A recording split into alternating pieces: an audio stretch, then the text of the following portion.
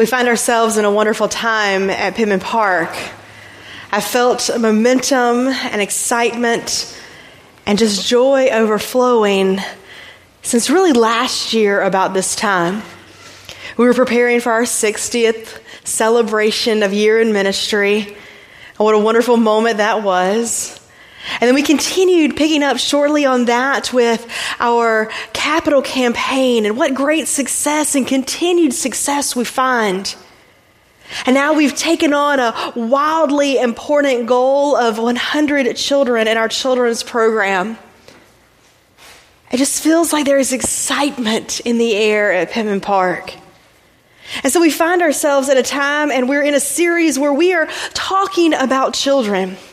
And you can't help but be excited, maybe even at times overwhelmed by the energy that children produce.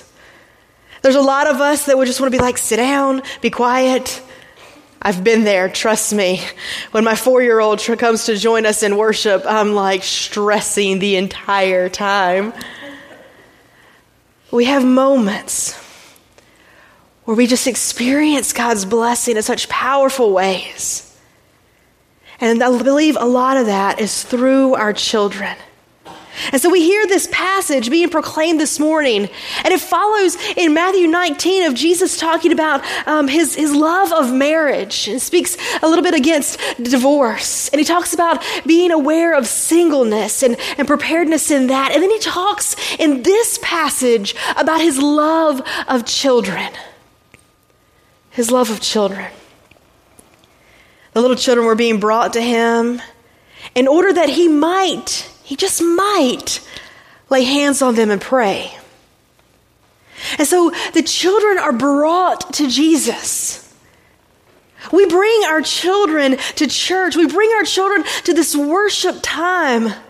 Right now they are experiencing prayer time and mission time, their own kids' worship time. It's a little bit more active than ours, although I saw some handbells that were pretty active out over there.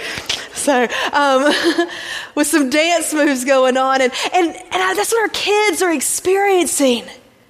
But we find importance when they join us in worship on family Sundays and they can be part of the communion liturgy.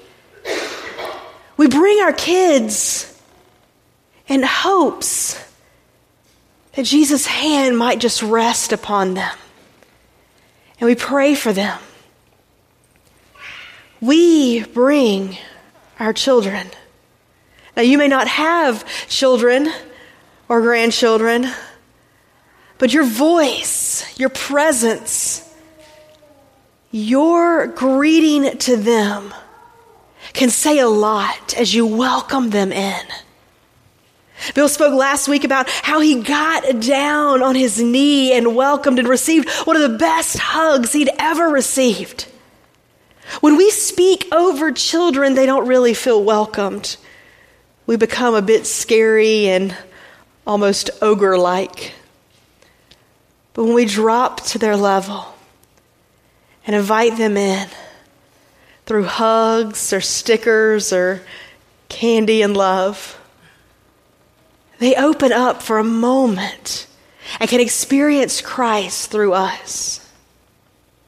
But do you notice in the same verse where it says that they brought the children that he might bless them, the next sentence speaks clearly. It says the disciples, the people that know where the bathroom is in the church, the people that know the ins and outs, the workings, the disciples spoke sternly to those who brought them. The disciples were the ones that were trying to stop the children from experiencing Christ. I pray that none of us are that disciple, that we bring all the children of God to Jesus. Jared and I were talking this morning, and we were here early and kind of preparing for all the day's events. And he's asking, so what's your big summary of your talk? And we kind of went over it, and I said, Jesus loves the little children. And I kind of stopped there, and he picks up with all the children of the world. And we go back and forth, red and yellow, black and white. They are precious in his sight. Do you realize that this song may be one of our songs growing up that we learned or we taught to our children, but it speaks a biblical narrative into our lives. And if we ever turn and rebuke someone or sternly tell someone that they are not included or not welcomed, then we're turning away someone from the image of God, the presence of God. We become a hindrance. I pray that nothing like that would ever be in our lives, that we would open wide the doors of this church to red and yellow, black and white, that all would come to know him. But Jesus said, he stopped the disciples and he said, "Let the little children come to me, and do not stop them, for it is to such as these that the kingdom of heaven belongs." There's another parallel to this in Mark chapter 10, verse 14, where Jesus speaks and he's got a word that adds a little more power. Indignant, he tells them, do not stop them, for to such as these is the kingdom of heaven. There are a few times in Scripture where you can sense that Jesus got angry. One, we know when he tossed the tables in the temple, right? I mean, he threw stuff. That's pretty angry. But indignant, he tells them. There's even a semicolon where he stops his words. Let the children come to me, for theirs is the kingdom of heaven. The kingdom belongs to the kids. We invite them in, we bring them, but we live in a world that stops them at the door. The children feel inferior, not welcomed, not included, not part, because this is grown-up talk. May we never be a church that shuts the door to someone who wants to experience the love of God. But may we open with arms wide, dropping to their knees and extend the love that flows from us, the love of Christ within us, to all the children, that we may see and experience his blessing day after day. Let the children come to me. And he laid his hands on them. He blessed them and went on his way. I grew up in a church that had the kind of traditional model. The children were in the worship service until the children's sermon.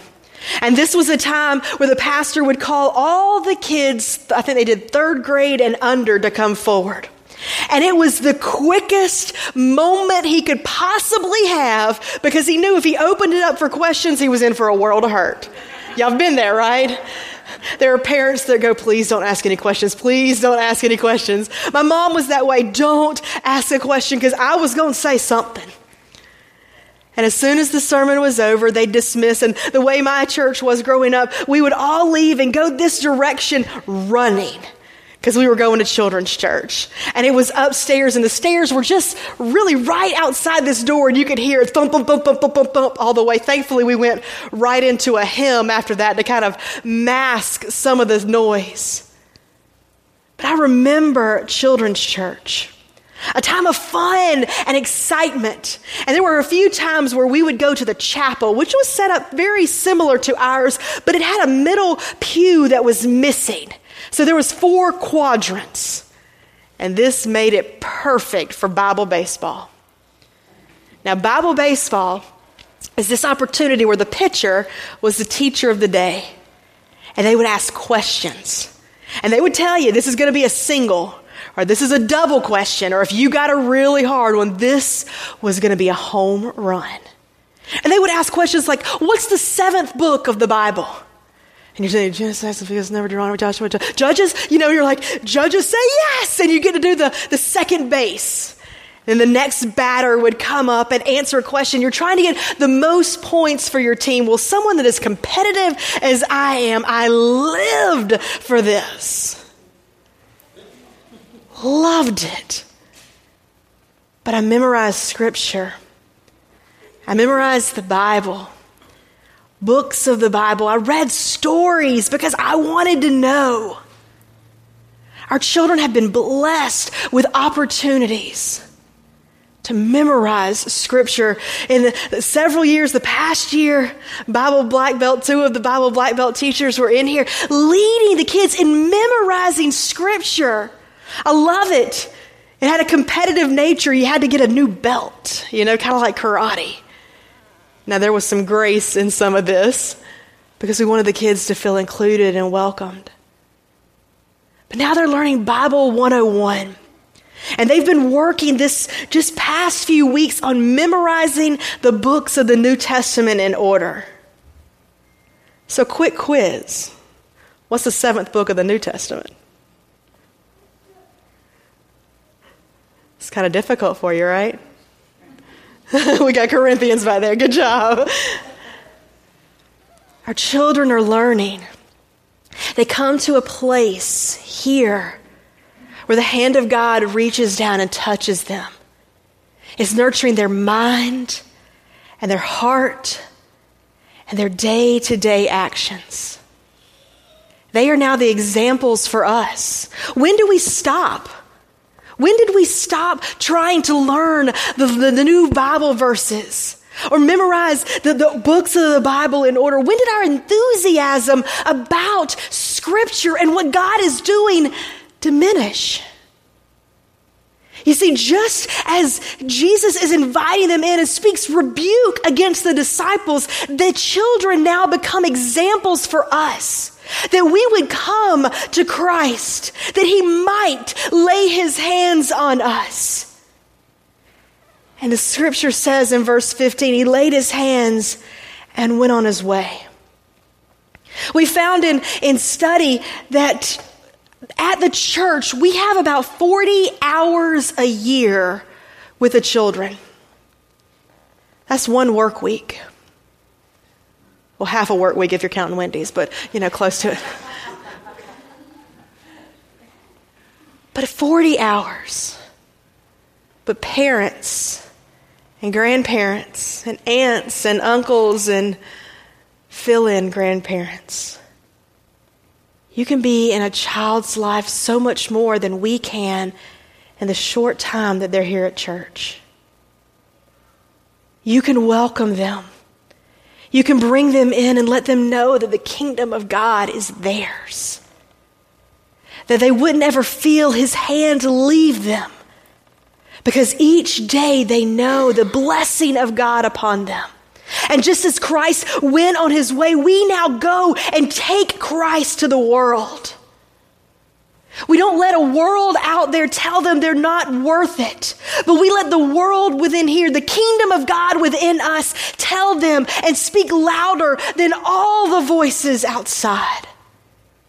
You have an impact. Each and every one of you in this room can touch a child's life with blessing and promise. There are opportunities for you to volunteer. There are opportunities for you to give. There's always opportunity for juice boxes and graham crackers. But our children need to know that you care for them just as much as you care for this place and those sitting around you. That their place here is just as important, just as powerful to the kingdom of God as anything that I could do, that Bill could do, or you could do. What are you going to do to invite them to a place, to welcome them in, that they would know the kingdom of God? You see, we can sing and proclaim that there's something about that name. And that brief chorus can bring us to a moment of conviction where we say, Jesus. But if the children don't know that in your life and experience it in theirs, then where are we falling short? So as we sing and worship the living God, may our day-to-day life reach out to the children around us. You will interact with a child this week. Those that are graduating, those in the store, those that you see in the restaurant, welcome them. Let them know they are loved and special. Let them know that they are precious in His sight. Will you reach out with the love of God within you to share the love of God with others? Let us pray. God of grace, God of glory, we know in these brief 3 verses that the children were brought before you. And Lord, may we bring our children to this place. May we bring ourselves and bow ourselves before you, never to reject, not based on age, not based on color, not based on financial ability, God, but may we welcome your children to this place, that they would come in the doors feeling blessed, feeling loved, feeling welcomed beyond all belief, that this place is made for them. These seats are prayed for by them. Guide our hearts, Lord. And that as we look, we see the children as the perfect examples for us, wanting to have your blessing and following your steps. May we study your word. May it speak to our hearts. May it nourish our souls, and may we rejoice always in the precious love you'd have for us. Lord, may we know that the kingdom belongs to your kids. Guide our hearts now, that we would continue to experience you, that we would proclaim the holy name and how there's something special about it. Guide our hearts to worship you this day. In Jesus' name we pray. Amen.